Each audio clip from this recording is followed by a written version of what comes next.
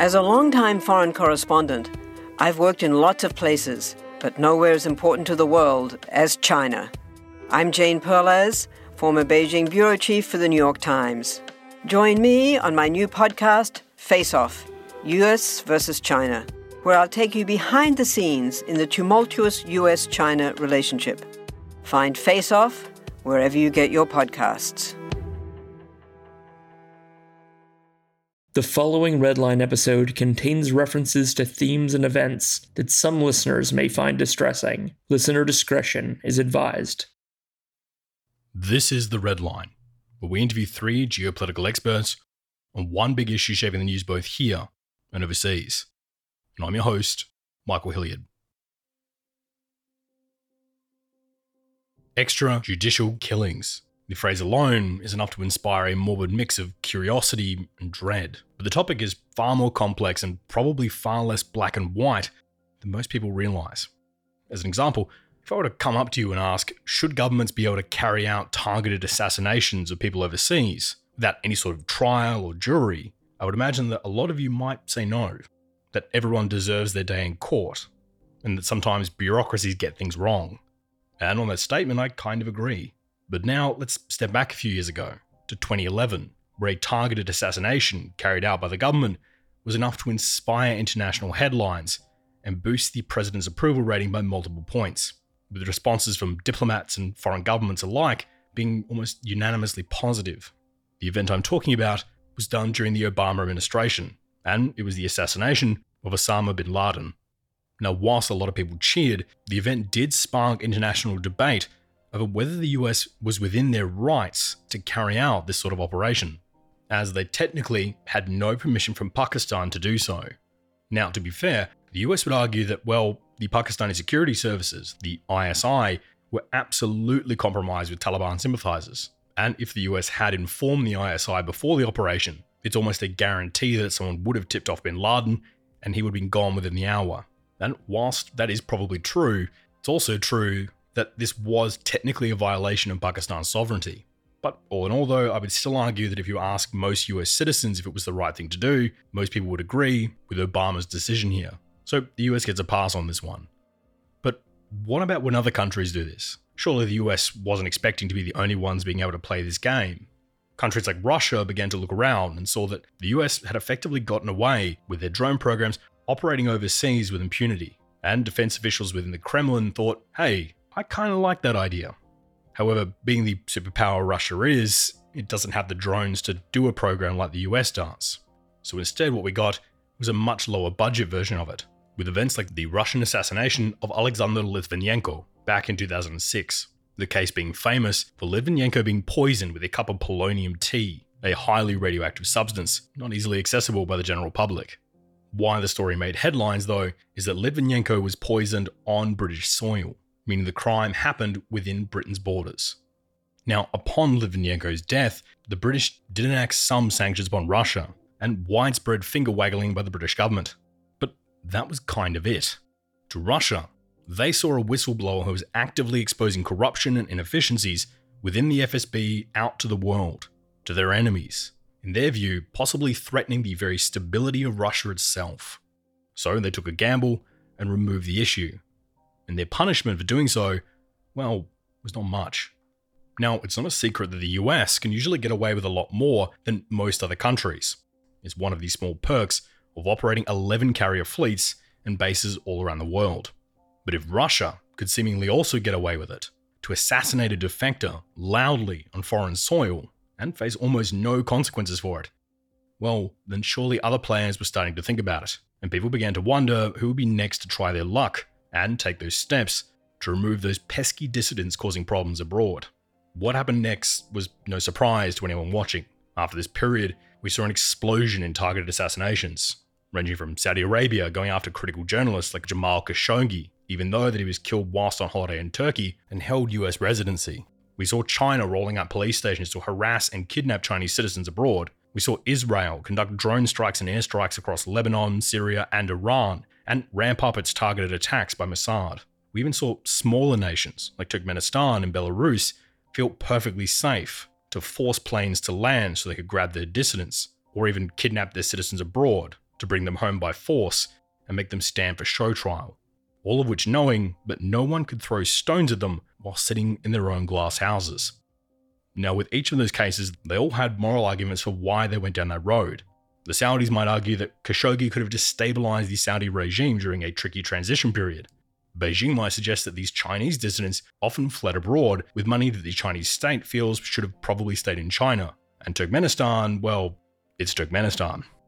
Most of the operations we see are just the tip of the iceberg, with the vast majority of them being done much more quietly, making sure that it achieves the government's aim, whilst also making sure that the local government doesn't have to make a comment or even acknowledge what's going on, at the risk of losing political face.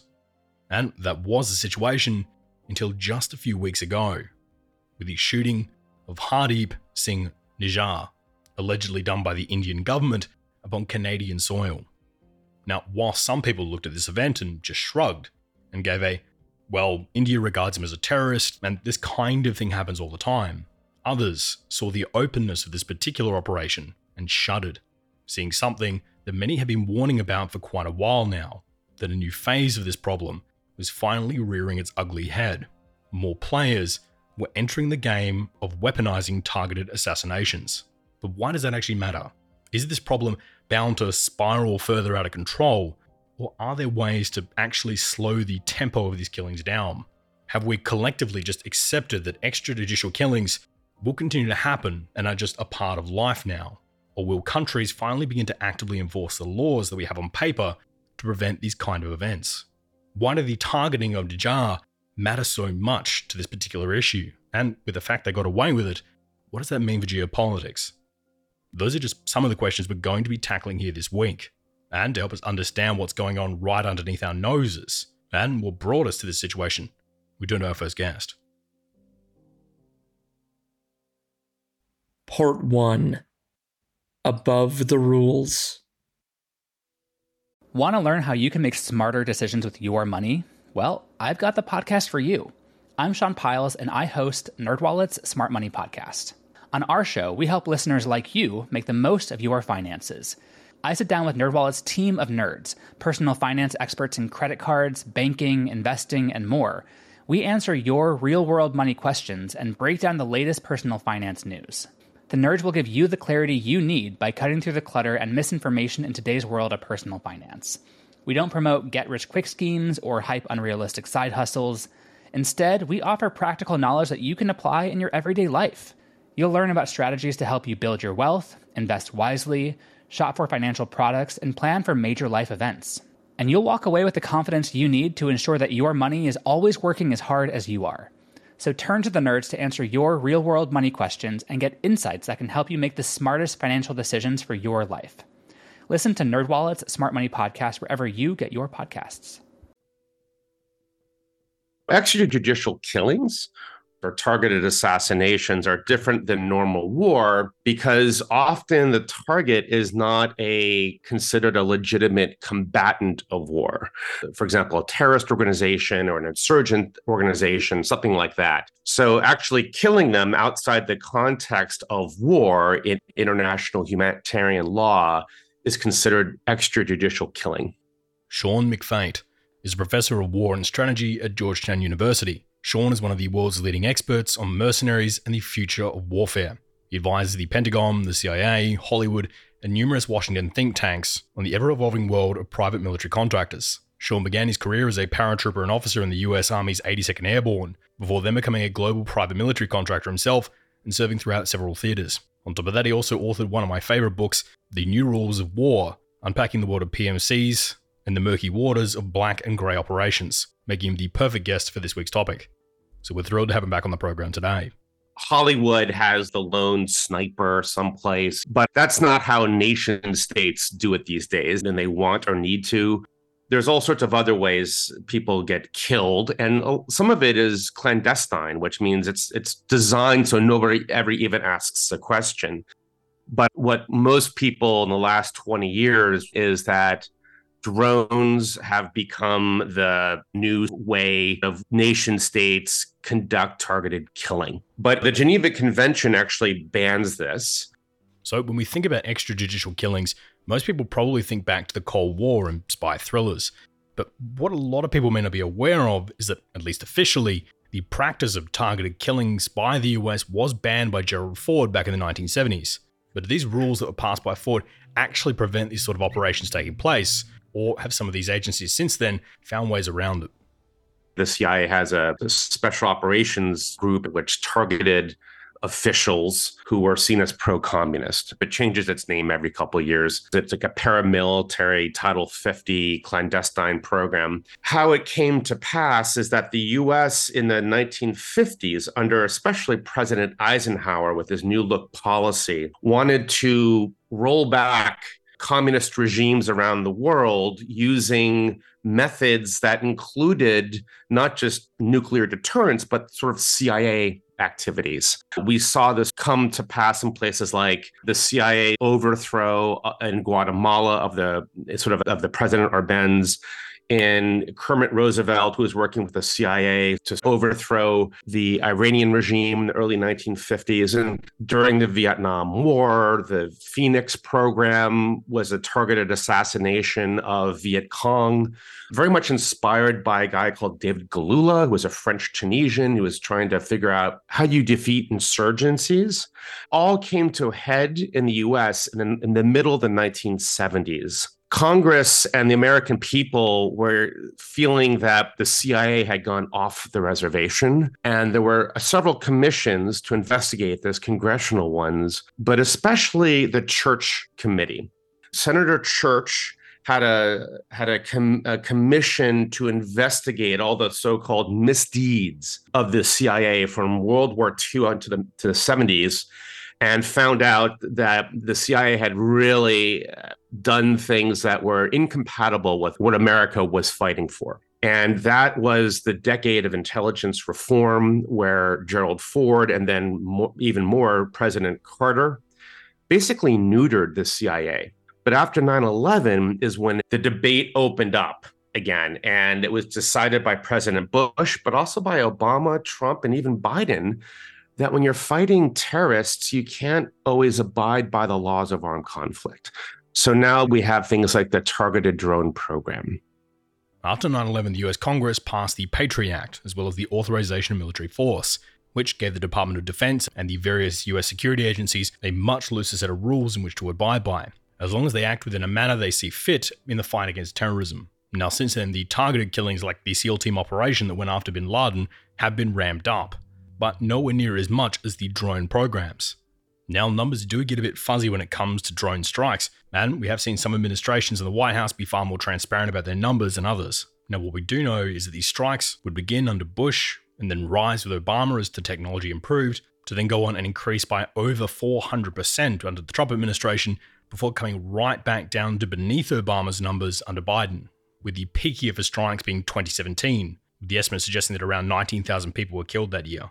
Now, totals do vary based on your source, but the closest, most consensus argument we can find is that around 92,000 drone strikes have been carried out across 19 countries since 2001.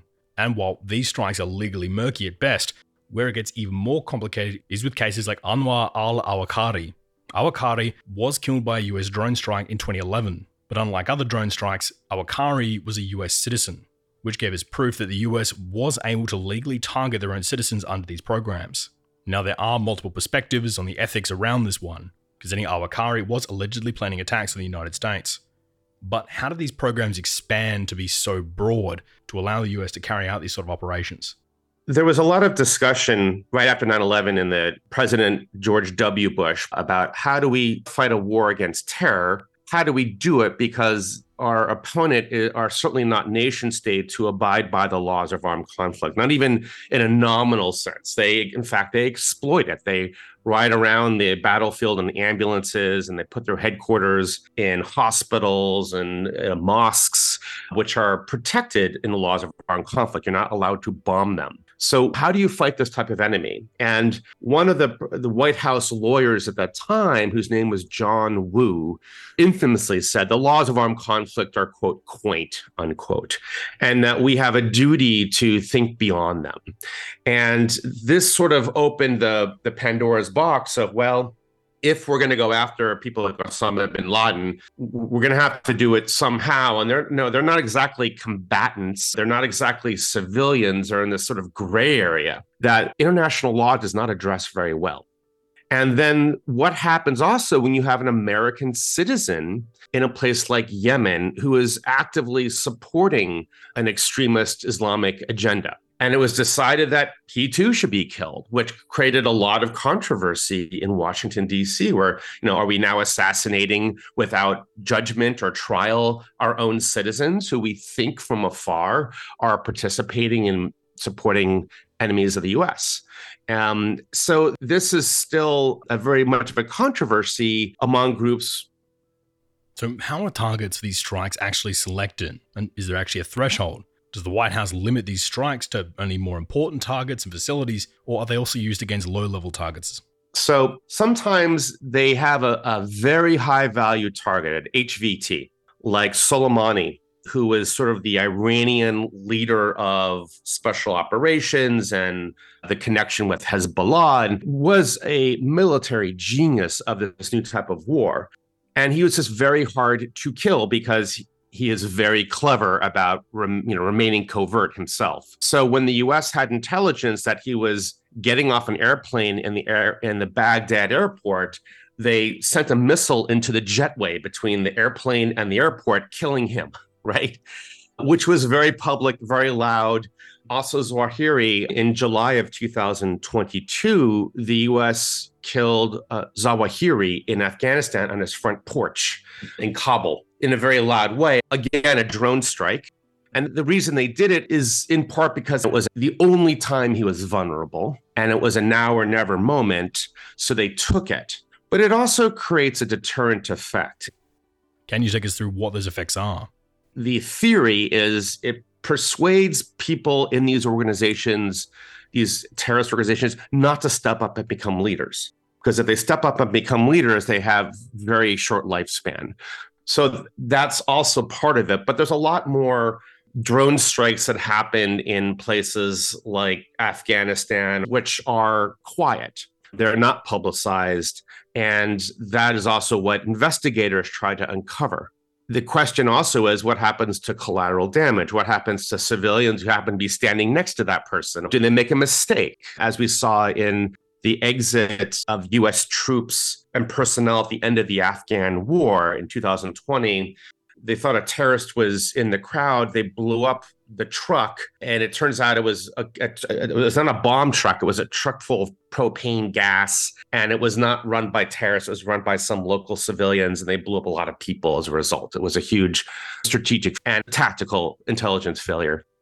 The US does spend a lot of money to carry out these sort of operations. In fact, in the case of the Iranian general Soleimani, the US used a $250,000 specialty missile known as a Hellfire R9X, which instead of just exploding like a normal missile does, actually drops from the sky with a rapidly spinning set of blades, which in the case of Soleimani turned him into what was described to me as a pink mist, whilst leaving the other men in the car around him completely unaffected. Well, at least physically unaffected. So why does the US always tend to go for these high-cost options rather than the standard dumb bomb options?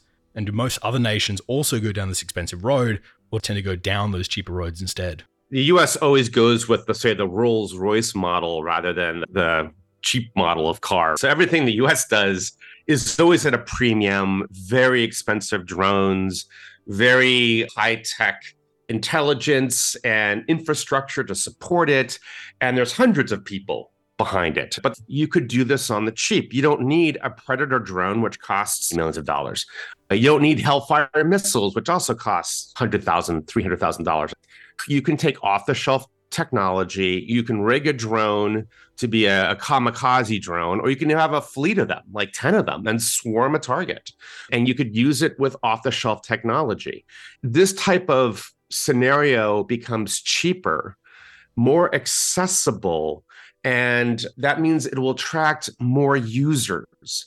And we'll probably see this not just amongst countries who are looking for a cheaper solution to do this, but also from private military companies. Again, you can buy drones off the internet. You can rig them to be suicide drones, and away they go. We've seen a lot of this in the war in Ukraine. So I think that's the future. Well, whilst we mostly think of these sorts of operations being carried out by the US or the UK or even Russia, this topic came up recently in global headlines because of the killing of Hardeep Singh Nijjar, a Sikh nationalist and senior advocate for the independent Khalistan movement, who was, and we'll say allegedly to be polite, killed by Indian security services inside Canada. Now, India might not be everyone's first thought when it comes to these sort of operations, but do you think because of recent circumstances, we are likely to see more similar cases of these sorts of events coming from players outside of our usual suspects? Poor nations want to do this. India's not exactly a poor nation, but they have adversaries who are not in any military. And so they're looking at it and they see it as an armed forces role. But I do think that we will see this industry or this capability become increasingly privatized. And remember, if it's being used in a place like the Congo, which it is, who's going to report that? So it's not really just a theoretical question, as we've already seen that it's a way of securing or taking out enemies that doesn't get a lot of media coverage in places like Yemen or in Central Africa. We've also seen this in Syria, in the Levant, where terrorist groups are using drones for reconnaissance, for attack. We see things like the Iranians using drones to attack Saudi oil infrastructure.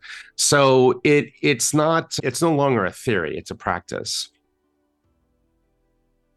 I hear some people say that all of this came to light because the Indian operatives were simply just sloppy and got caught.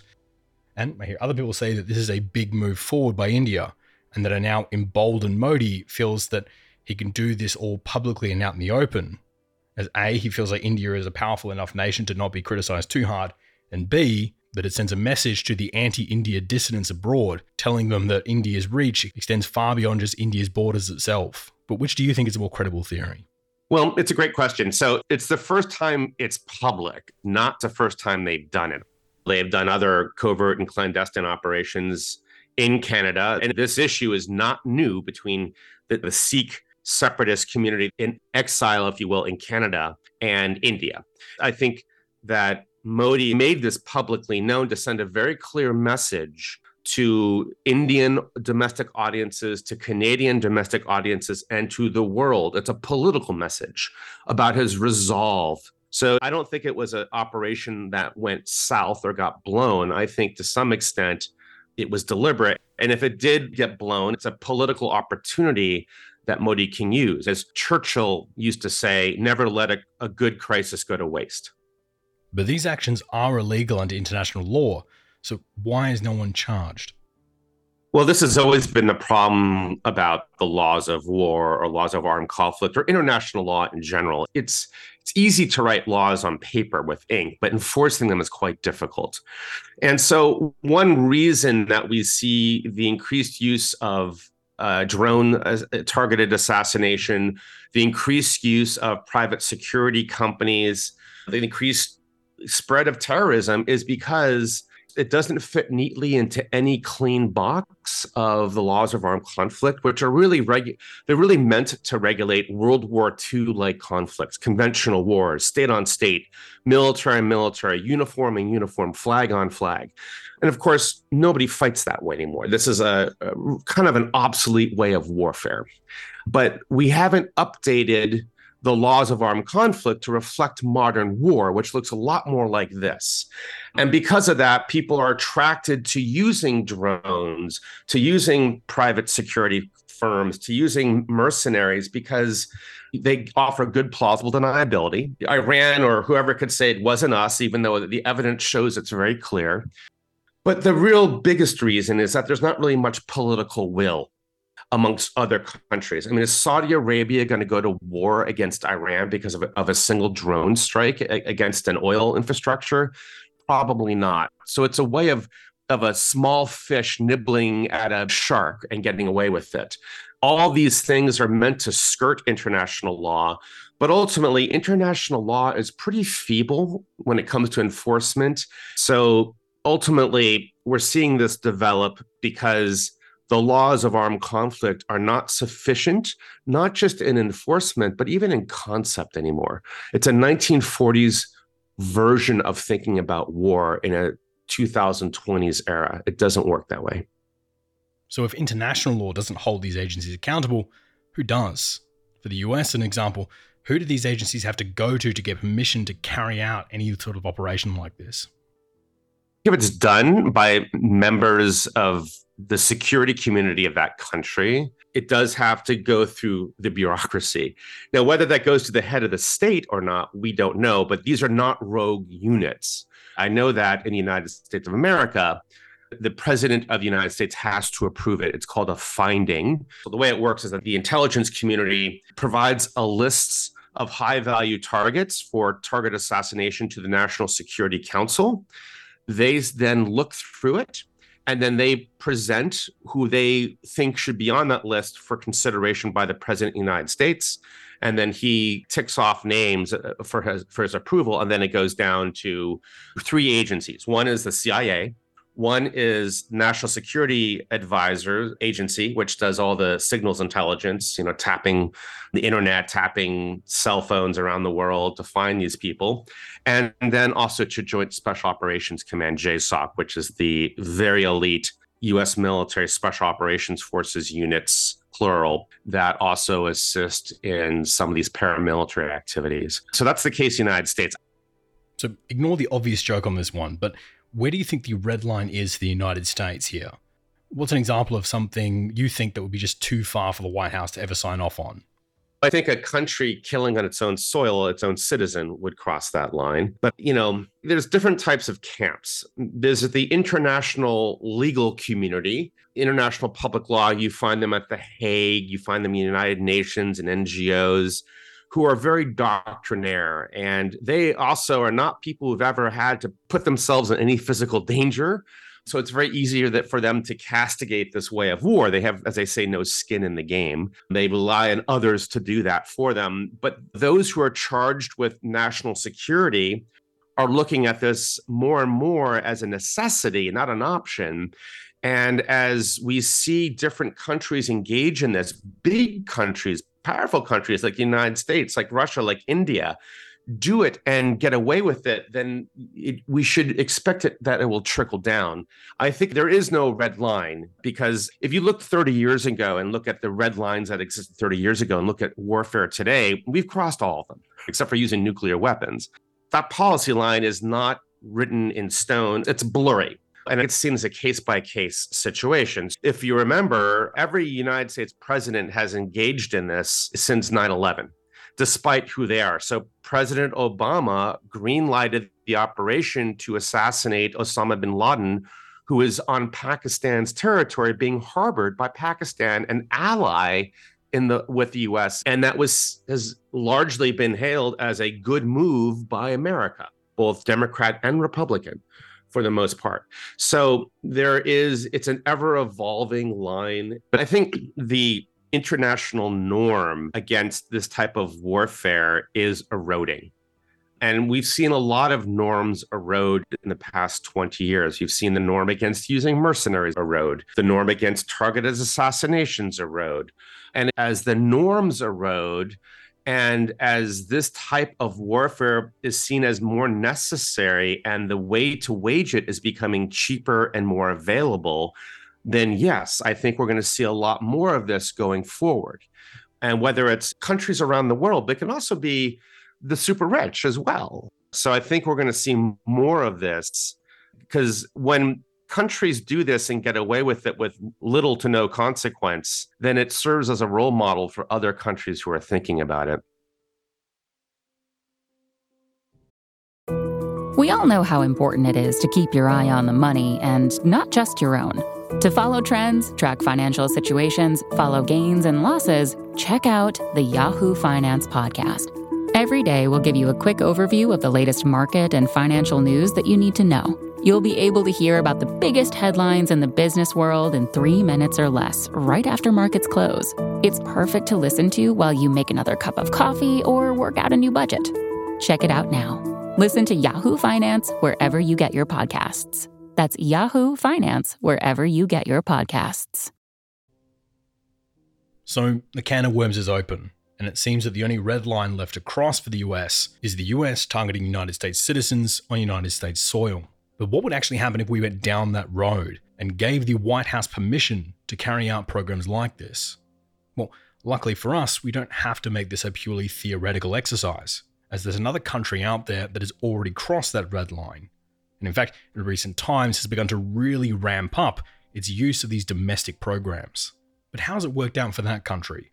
Has it made it a more secure and prosperous nation that can much better deal with the issues of terrorism? Or has it simply given the leadership of the country a terrifying power to wield, not only against enemies of the state, but also against perceived political enemies? Well, let's take a look at that other country and answer the question of what these programs have done to domestic society. And to help us answer the questions around that, we turn to our second guest. Part 2. Sudden Oligarch Death Syndrome.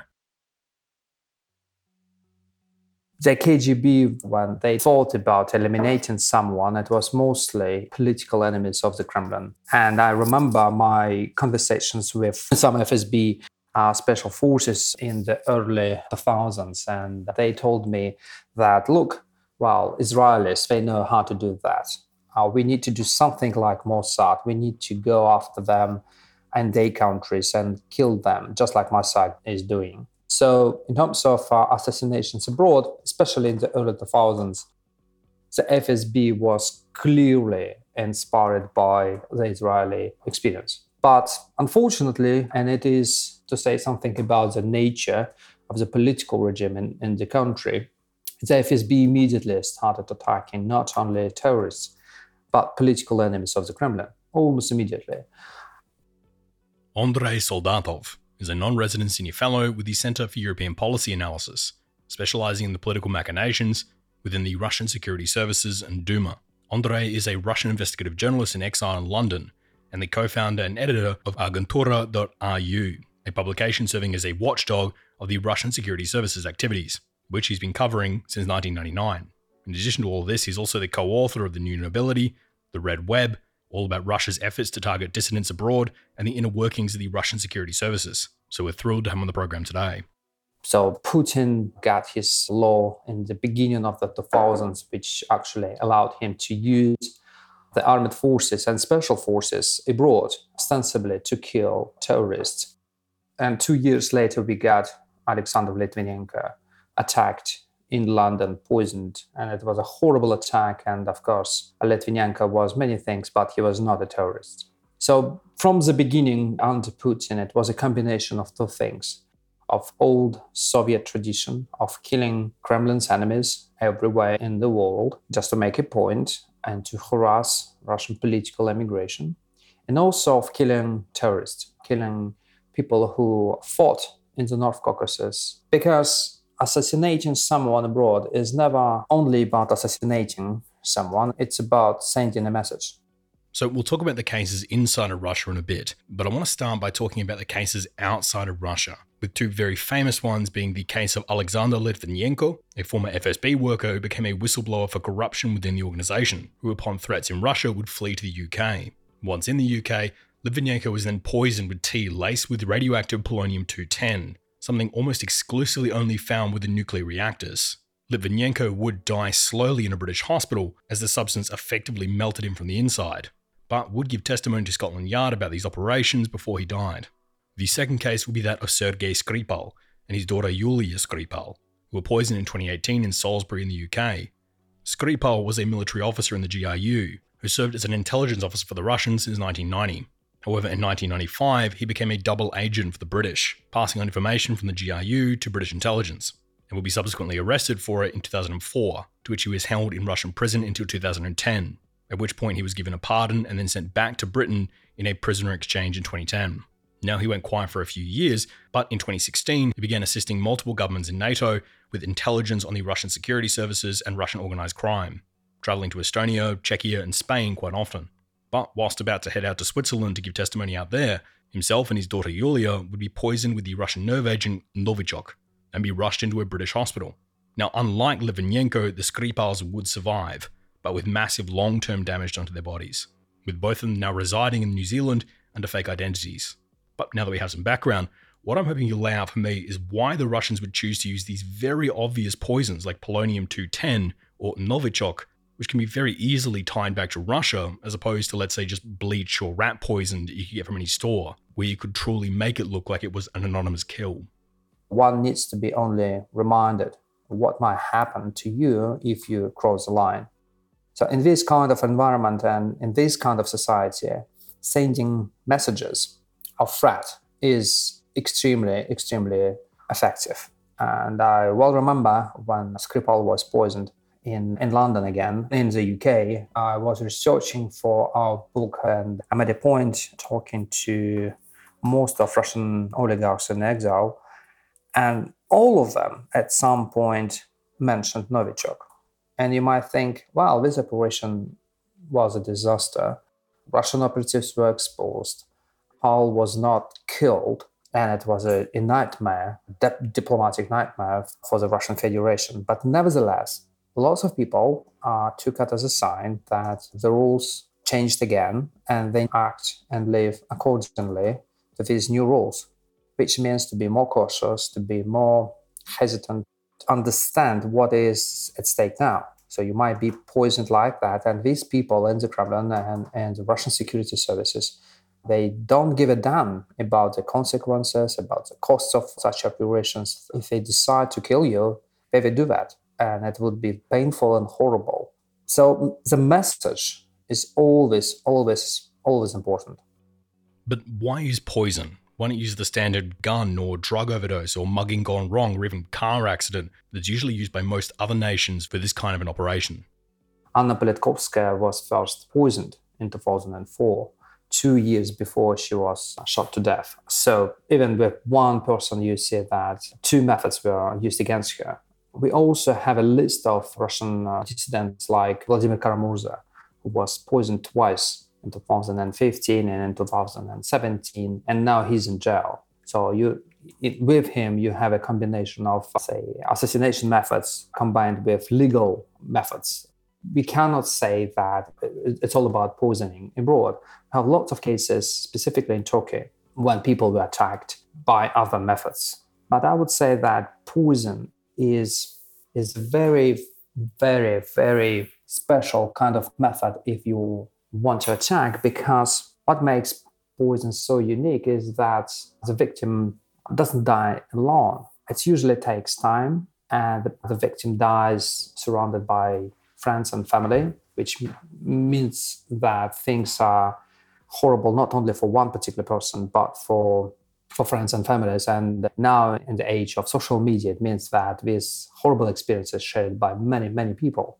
So if you want to send a really strong message to a particular group of people, journalists, for instance, or political activists, poison is very, very effective. Now, in recent years, we have seen the appearance of what many are calling sudden oligarch death syndrome, where since the war in Ukraine ramped up in 2022, quite a number of Russian oligarchs would die under mysterious circumstances. Just in 2022 alone, in January, Leonid Shulman, the director of transport for Gazprom, would be found dead in his bathroom in St. Petersburg. Igor Nosov, CEO of the Far East Arctic Development Corporation, or KRDV, as well as the former deputy governor of the Nizhny Novgorod Oblast, would die under mysterious circumstances. Also in February, Alexander Tolyakov, deputy director general of the Unified Settlement Center for Gazprom, would be found dead in his garage in St. Petersburg. Mikhail Watford, an oil and gas billionaire residing in England, would also be found dead in his garage in Surrey, England. In March, Vasily Melnikov, the CEO and owner of Medstorm, a large medical supplies contractor for the Russian military, would be found dead alongside his family in his apartment in Nizhny Novgorod. In April, Vladislav Avayev, the former vice president of the Gazprom Bank, would also be found dead alongside his family in his apartment in Moscow. Sergei Protosenya, the former deputy chairman of Novotek, Russia's largest LNG provider, would also be found dead alongside his family in his home in Spain. Moving to May, Alexander Sobotin, a board member of Lukoil, would be found dead in the basement of a Jamaican shaman's residence in Moscow. In July, Yuri Voronov, the founder of Astra Shipping, the major contractor for Russia's Arctic Gazprom contracts, would be found dead in his swimming pool with multiple gunshot wounds. Dan Rapoport, an ethnically Latvian outspoken critic of the Kremlin, would mysteriously fall out of a window just 1.5 kilometers from the White House in Washington. Ivan Pechorin, director of aviation for the Russian Far East and Arctic Development Corporation, or KRDV, would mysteriously drown on a beach in Vladivostok. Vladimir Sagorkin, the editor-in-chief of Komsomolskaya Pravda, would reportedly suffocate whilst out to lunch. Anatoly Gerashchenko, the former head of the Moscow Aviation Institute, 1 week later would reportedly fall down the stairs inside the institute. Pavel Peshnikov, director of digital logistics, a massive subsidiary of the Russian Railways Corporation, would die 1 week later again, allegedly shooting himself on the balcony of his apartment. In October, Nikolai Petrunin, the deputy of the State Duma, would allegedly die of complications from COVID, although no hospital would ever confirm that. Vyacheslav Taran, the co-founder of Librotex, a cryptocurrency and foreign exchange market with a lot of Russian oligarchs' money tied up within it, would die in a mysterious helicopter accident in November. Vladimir Makai, the former foreign minister of Belarus, would contract a mystery illness coming back from the CSTO meeting in Armenia and would die just a couple of days later. In December, Grigory Korchinov, the director of Agima, a large IT company within Russia, would reportedly fall to his death from the balcony whilst officials from the Russian security services were executing a search warrant of his apartment. Dmitry Zelenkov, the co-founder of Donstroy, a large construction company within Russia, would also reportedly fall over the railing of his apartment. Then 2 days later, Vladimir Baidenov would also suspiciously fall out of a hotel window. And again, we're still in 2022, with all of the following happening within 4 days of each other. Alexander Buzakov, the Director General for the Admiralty Shipyards, a very large Russian Navy shipbuilder, would disappear under mysterious circumstances. Pavel Lantov, deputy member of the Legislative Assembly of the Vladimir Oblast, would fall out of a hotel window whilst holidaying in India. Alexei Maslov, the former commander-in-chief of the Russian ground forces and special representative of Uralvagonzavod, Russia's largest tank producer, would also die mysteriously in a military hospital with no cause given. And to round out just 2022, Vladimir Nesterov, the engineer who is the Director General of the Kirchanov State Research and Production Space Center, would also die in mysterious circumstances just a few days after problems were announced with the Vostochny space program. Again, all of those are just 2022, and the 2023 list is set to be almost as long. So why the ramp up here in 2022? Was it just the war, or were there other factors?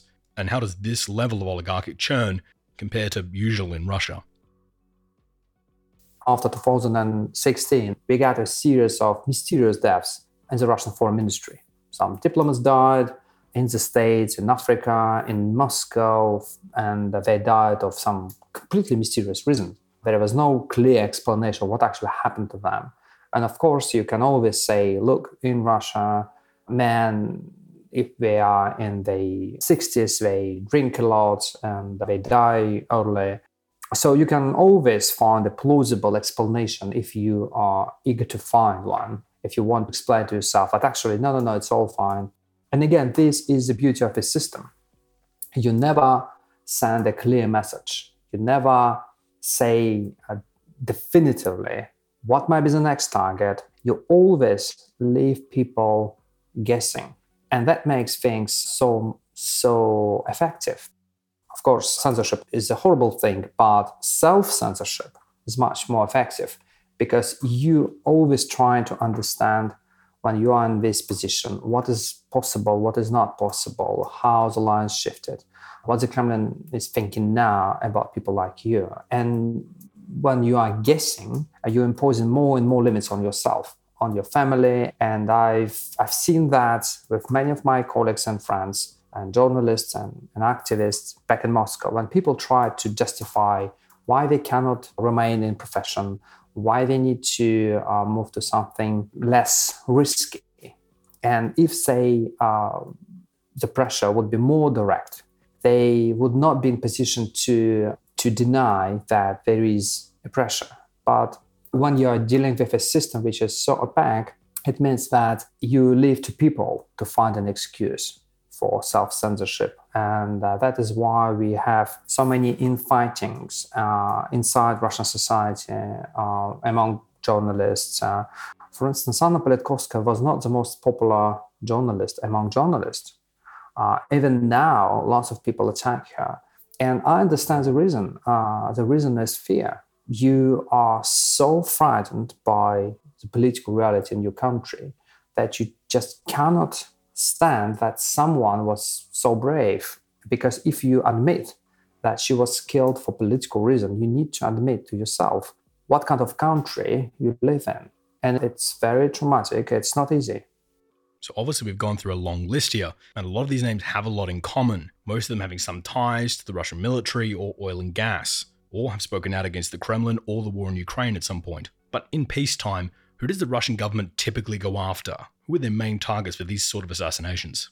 I would say that traditionally and institutionally, the main target for for the Russian security services have been always the Russians. And the reason is that because lots of people inside of the Russian security services, despite all this boasting about the great Russia and all of that, they share this feeling of fragility of the political regime in the country. They believe that the country was almost completely destroyed in the 20th century by two revolutions, by 1917 and by what happened in 1991. And they think that the smallest thing might start a new revolution. And that is why political opponents should be targeted mercilessly, because they are the threat. And if you ask them, as I did, why do you think that this or that particular person who doesn't seem to be that important, why you target them? The answer would be always like, well, before 1917, Lenin was nobody remembered him, but all of a sudden, with the help of Germans, he was brought to the country and he destroyed the mighty Russian Empire. Of course, this is absolutely ahistorical, but that is the perception they have, and that is why the main target are the Russians. Now, back in 2020, prominent Russian opposition leader Alexei Navalny would be poisoned whilst on a flight from Tomsk to Moscow. The flight would be grounded, and Navalny would be rushed to a hospital in Omsk. Now, because of the quick grounding by the air crew, Navalny would survive this ordeal, but then subsequently be jailed by the Russians later. Now, some would suggest that his attackers botched the operation and this was supposed to kill him, whilst others would suggest that the attackers perfectly measured out just enough to poison him whilst keeping him alive. But knowing these operatives the way you do, which theory do you tend to lean towards? I would say that I do not believe that they're so sophisticated that they can measure the exact amount of poison. So they would poison him, but not kill him. I don't think it's actually feasible. I think that the people who I know inside the system, they're ruthless and brutal, but they are not extremely sophisticated. Now, before the head of Wagner, Yevgeny Prigozhin, would board the only plane in Russia with worse service than S7 Airlines, that the Kremlin might begin to use Wagner to carry out these sorts of operations, ones that directly target Russian citizens, hoping to keep the Kremlin's reputation somewhat cleaner whilst still carrying out its aims politically. Now, upon Prigozhin joining the 2023 list, the Kremlin is looking to restructure what Wagner was, and it's still somewhat unclear what its aims within the Russian system will be. But do you think there's a genuine worry that the Kremlin may look to use these private forces to carry out the sorts of operations we've been talking about here today? I think that now this is changing, and I am extremely worried about Wagner soldiers and what they could be used in the future, because it seems very logical for the Russian military intelligence to use them in assassination operations. We haven't seen that before, but we see some proxies. For instance, Krasikov, a guy who was an assassin and he was caught in Germany. He was not officially with the Russian security services. He was a proxy. But again, it's very logical to use proxies for assassinations. And it's not only the Russian problem and not only the Russian approach to these kind of operations. If you look back into the history of assassinations carried out by, say, European countries like Spain, for instance, in the 1980s, when they decided to target Basque nationalists in France, they used Portuguese mercenaries. They didn't use professional soldiers from Spain. They used mercenaries. Because for these kind of operations, you do not need James Bonds. You need people who used to kill, who don't care about the costs, who are disposable and not very sophisticated. And that is why proxies might be extremely handy. Now, one of Litvinenko's allegations was that Putin is made aware of all assassinations to be carried out in Russia by the state. How true do you think that allegation is? What we know from documents is that Vladimir Putin loves to be briefed about the operations conducted by the Russian security services. He is briefed about actual operations carried out by the Russian security services. Once I was given documents about the FSB targeting American journalists in Moscow. And I was really surprised that Vladimir Putin was briefed about the operation. Like, why the president should know all these details about surveillance on American journalists. But he was given all these details, and not by the head of the service, but by the head of the department, which was in charge of conducting this particular operation. So Vladimir Putin actually loves to be briefed. And assassinations, of course, such a sensitive topic that, yes, I would agree that he is briefed in most of the cases. Vladimir Putin has been willing to go after a massive range of political, financial, and military figures within Russia, even willing to carry out attacks outside of Russia against nationals living abroad. But he still hasn't gone after someone like an American ambassador or a British intelligence chief. So why do you think that is? And what do you think the red line not to be crossed is for Vladimir Putin?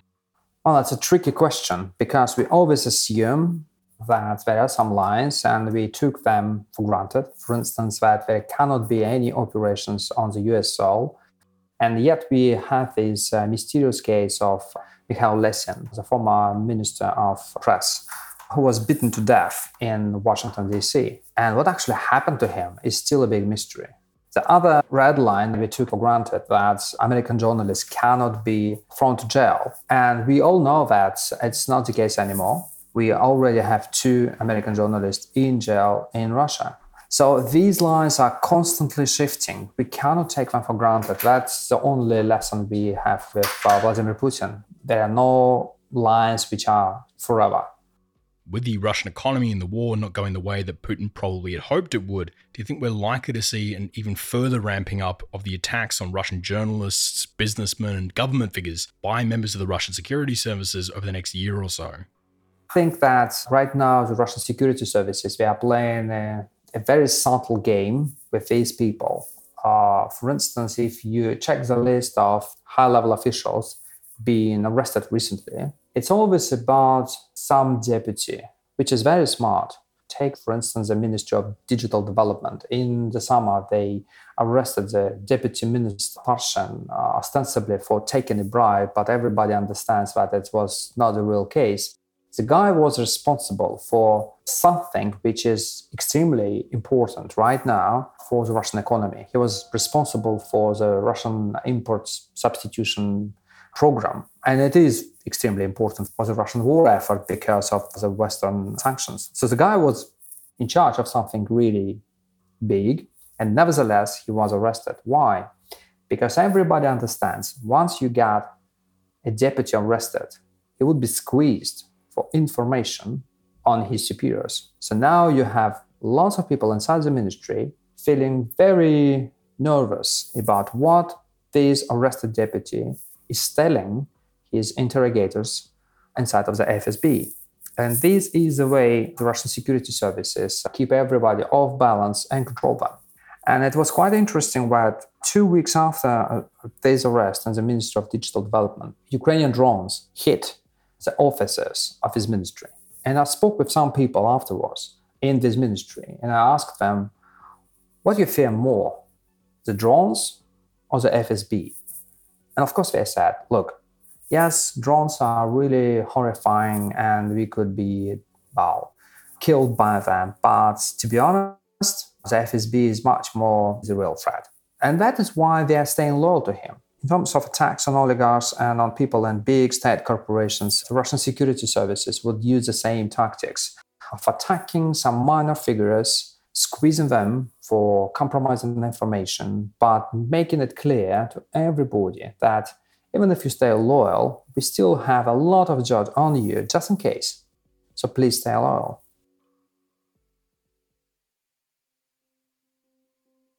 So we know the US has a robust system in place for these sorts of operations, where effectively no one is ever out of reach of the government. But what about other nations? With the lower price of drones and the increasing ease of travel across borders, as well as the added importance of nations like India, Indonesia, Japan, Turkey, and Saudi Arabia within the global system, how are these nations looking to assert themselves against their dissidents abroad?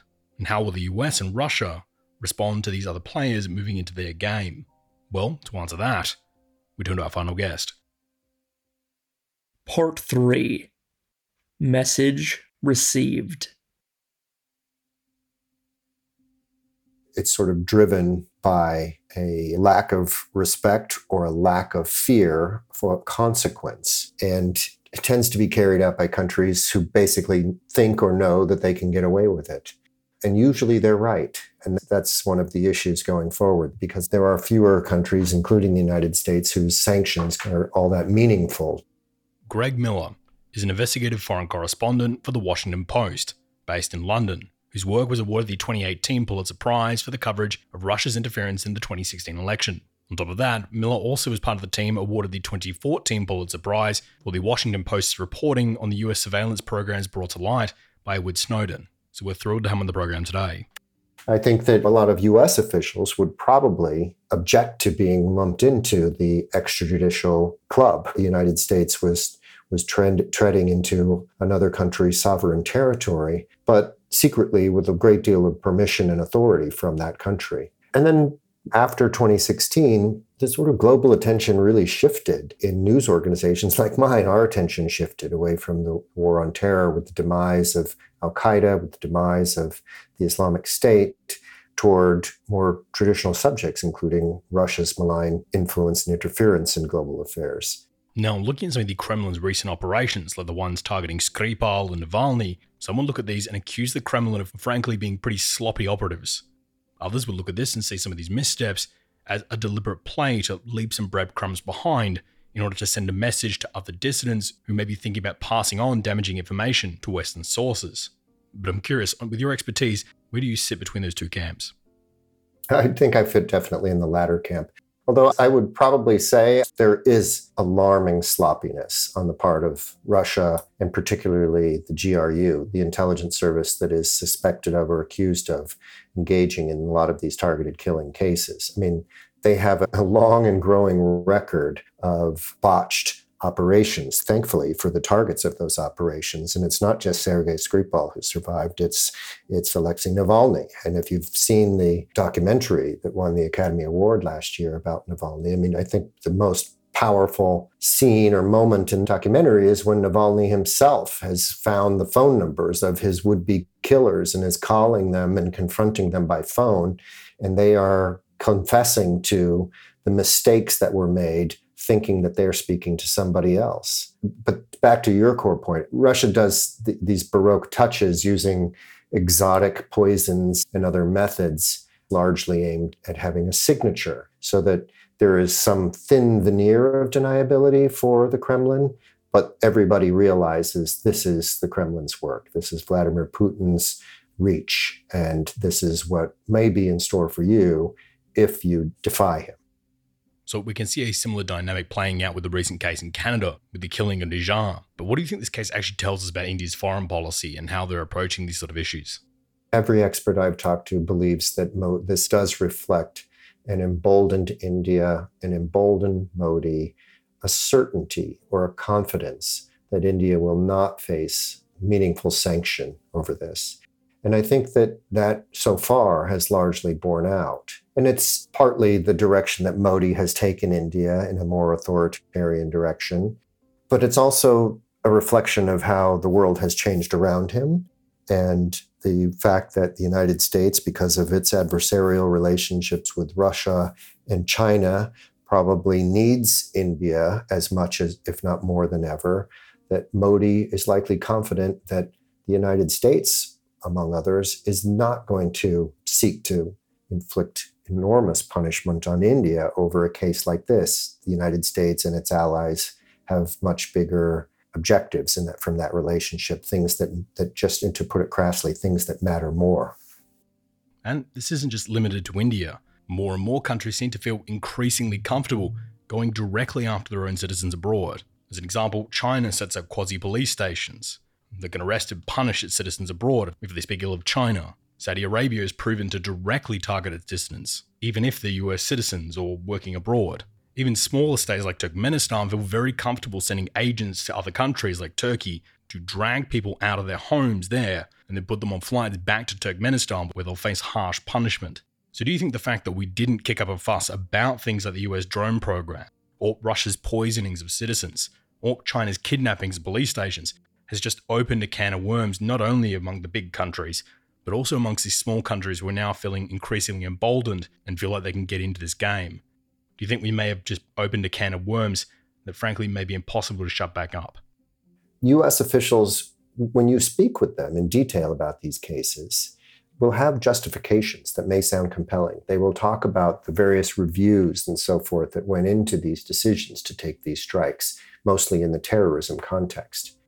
Those rationales don't go very far. They don't carry a lot of weight with leaders of other countries. They mostly see that as American exceptionalism that they don't necessarily agree with or respect. So I think that's one of the factors that has led to some of these other cases, including India, including Saudi Arabia, and their defiance of what we'd otherwise consider international norms. We've already seen that the US is more than happy to go after their own citizens as long as they're abroad, and that Russia is very willing to go after their citizens anywhere. So what stops the US moving further down that chain, ending up with programs like the ones we see in Russia? The investigative authorities in the United States have a lot more independence and wherewithal to get to the bottom of crimes than they do in Russia. It's not to say that the criminal justice system in the United States is perfect or even close to it, but I think it would be infinitely harder to get away with that in the United States than it is in Russia, especially if widely held suspicions about a lot of these mysterious deaths are accurate and that they are in fact sort of state-sponsored or state-sanctioned. In Russia, it's not a bug, it's a feature. It's built into the model of that government. It is built into the way Vladimir Putin has acquired and exercised power from the very beginning. Do you think there is some sort of red line that the US would never ever cross? And if so, where does that line sit? Well, it certainly crossed a red line as far as the Iranians were concerned, right? I mean, they have vowed that the United States ultimately will pay a price for this, that this does seem to have been regarded as a transformational event by Iran. I think that we were already looking at a potentially new era where the willingness to engage in this sort of international operations is spreading. I think if we were to see additional examples of cases involving India, cases involving Saudi Arabia, I think that would be truly kind of harrowing. We saw the Khashoggi example for Saudi Arabia, and it does look like, to some extent, Saudi Arabia was surprised by how big a deal that became, by how much fallout there was for the Saudi state. India, I mean, the fallout has been far less significant so far. And if that is instructive to other countries, and we start to see evidence of additional countries, especially kind of countries that like to see themselves as legitimate, influential on the world stage, then I think we are taking a turn. But if we can see the car heading off the cliff, and we know that if we just keep going the way we're going, that more and more countries are going to openly start conducting these sort of operations in whichever country they need to. If we know that's where this path leads, then is there a way to actually stop it? Is it a way of empowering something like the International Criminal Court or enacting some sort of treaties that we could actually attempt to put the toothpaste back in the bottle? Or frankly, none of this is enforceable. Even if you catch the killer, the state's unlikely to extradite them.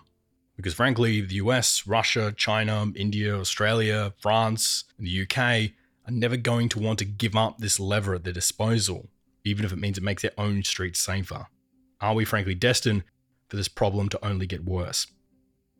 I think it's certainly possible with enough global attention or enough global outrage that you could find ways to disincentivize this sort of conduct. But at the same time, the means of carrying out these operations are just proliferating. It won't be such a challenge to contain. Look, I was a reporter at the Washington Post covering the drone campaign in Pakistan not that long ago, the US drone campaign against al-Qaeda targets in Pakistan. It wasn't that long ago. And, it seemed astonishing at the time. These robot aircraft patrolling just the remotest patch of land in some of the most remote and unforgiving territory in the region and carrying out strikes from the sky. It just seemed like science fiction. Now we're seeing thousands of drones playing critical roles and operational roles for normal kind of units. The pace of technology carrying out these kinds of operations is just bound to outstrip the ability to contain it.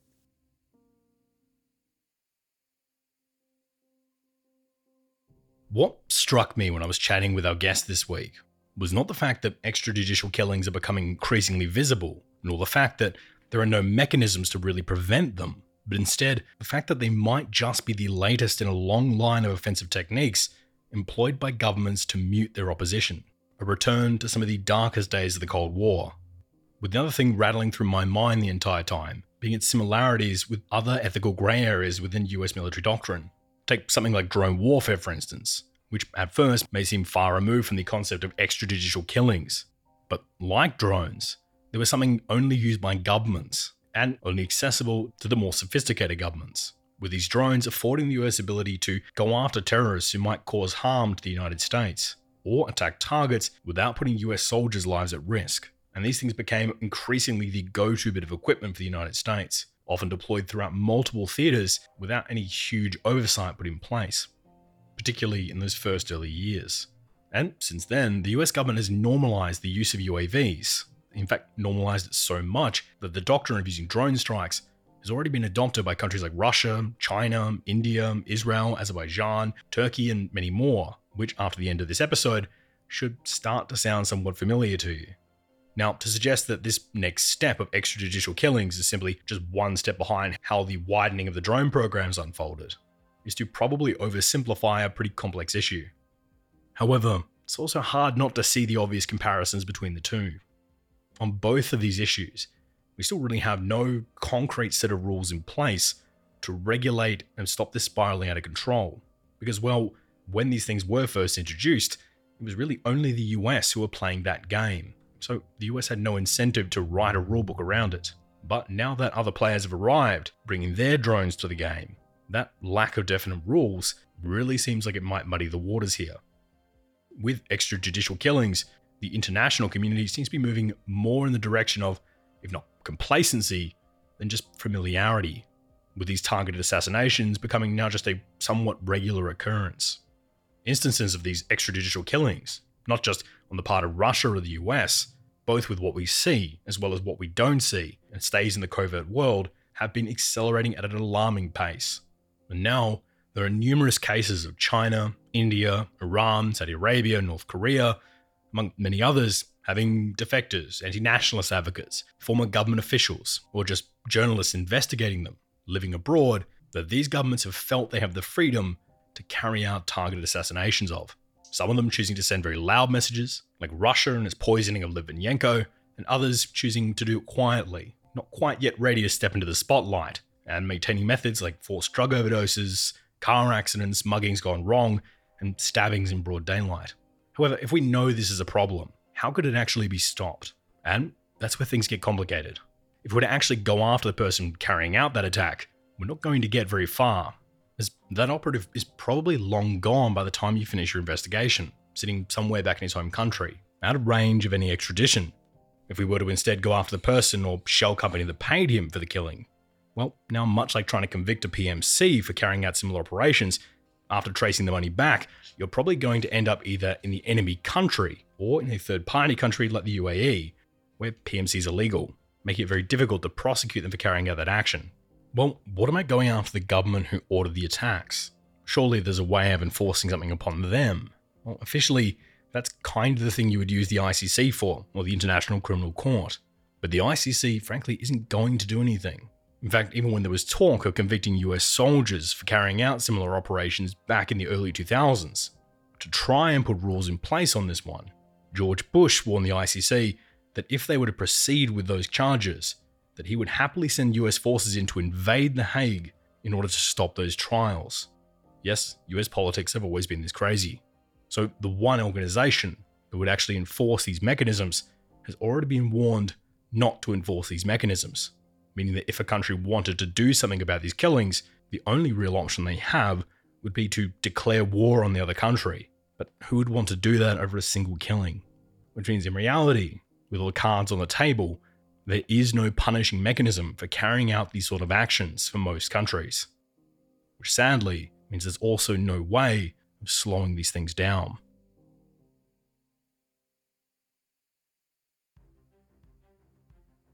Thank you so much for checking out the show this week. This episode took us a long while to put together, as it was just so much to unpack and double check and verify, and a lot of this research just took us down so many rabbit holes I don't think we were really ready for. But in the end, I really enjoyed putting it together, and hopefully you enjoyed listening to it. even if it was a bit more gory and depressing than our usual cheerful pieces. Now, if you want to keep up to date with the next big research-heavy piece we have coming out, you can find out all of our links and info on Twitter, Reddit, Instagram, Facebook, Discord, and TikTok on the handle @TheRedLinePod. Or if you're going to follow me on Twitter, I'm on the handle @MikeEliteOz. Oz is in Australia. This show is completely funded by our amazing Patreons, who donate a small amount of money each month to help keep myself and this program going. And speaking of amazing Patreons, this week I want to thank Ignacio and X-Rays P, with the latest patrons to sign up as of time of recording. This show is only possible with the support of patrons like this, who donate a small amount of money each month, and we really cannot thank them enough. So if you feel you could spare a couple of dollars, and you want access to special content like transcripts, Q&As, bonus material, including a recent multi-hour long workshop unpacking the invasion plans of Taiwan, including going through how that war is pretty much determined by just a handful of economic and political decisions, you can sign up to our Patreon today. But for now, this episode on extrajudicial killings is all thanks to you guys. So thanks a lot. As usual, here are our 3 book recommendations. The first is The New Rules of War by this week's guest, Sean McFate, for a look at the changing landscape of warfare in the 21st century. The second is The Assassination Complex by Jeremy Scahill, for a perspective on the early stages of the US drone program. And the third is All the Kremlin's Men by Mikhail Zygar, for a look at Putin's inner circle and his alignments with the state security apparatus. I want to thank this week's guests, Sean McFate, Andrei Soldatov, and Greg Miller. All 3 of these guests have done some amazing journalism over the years, looking into absolutely huge stories.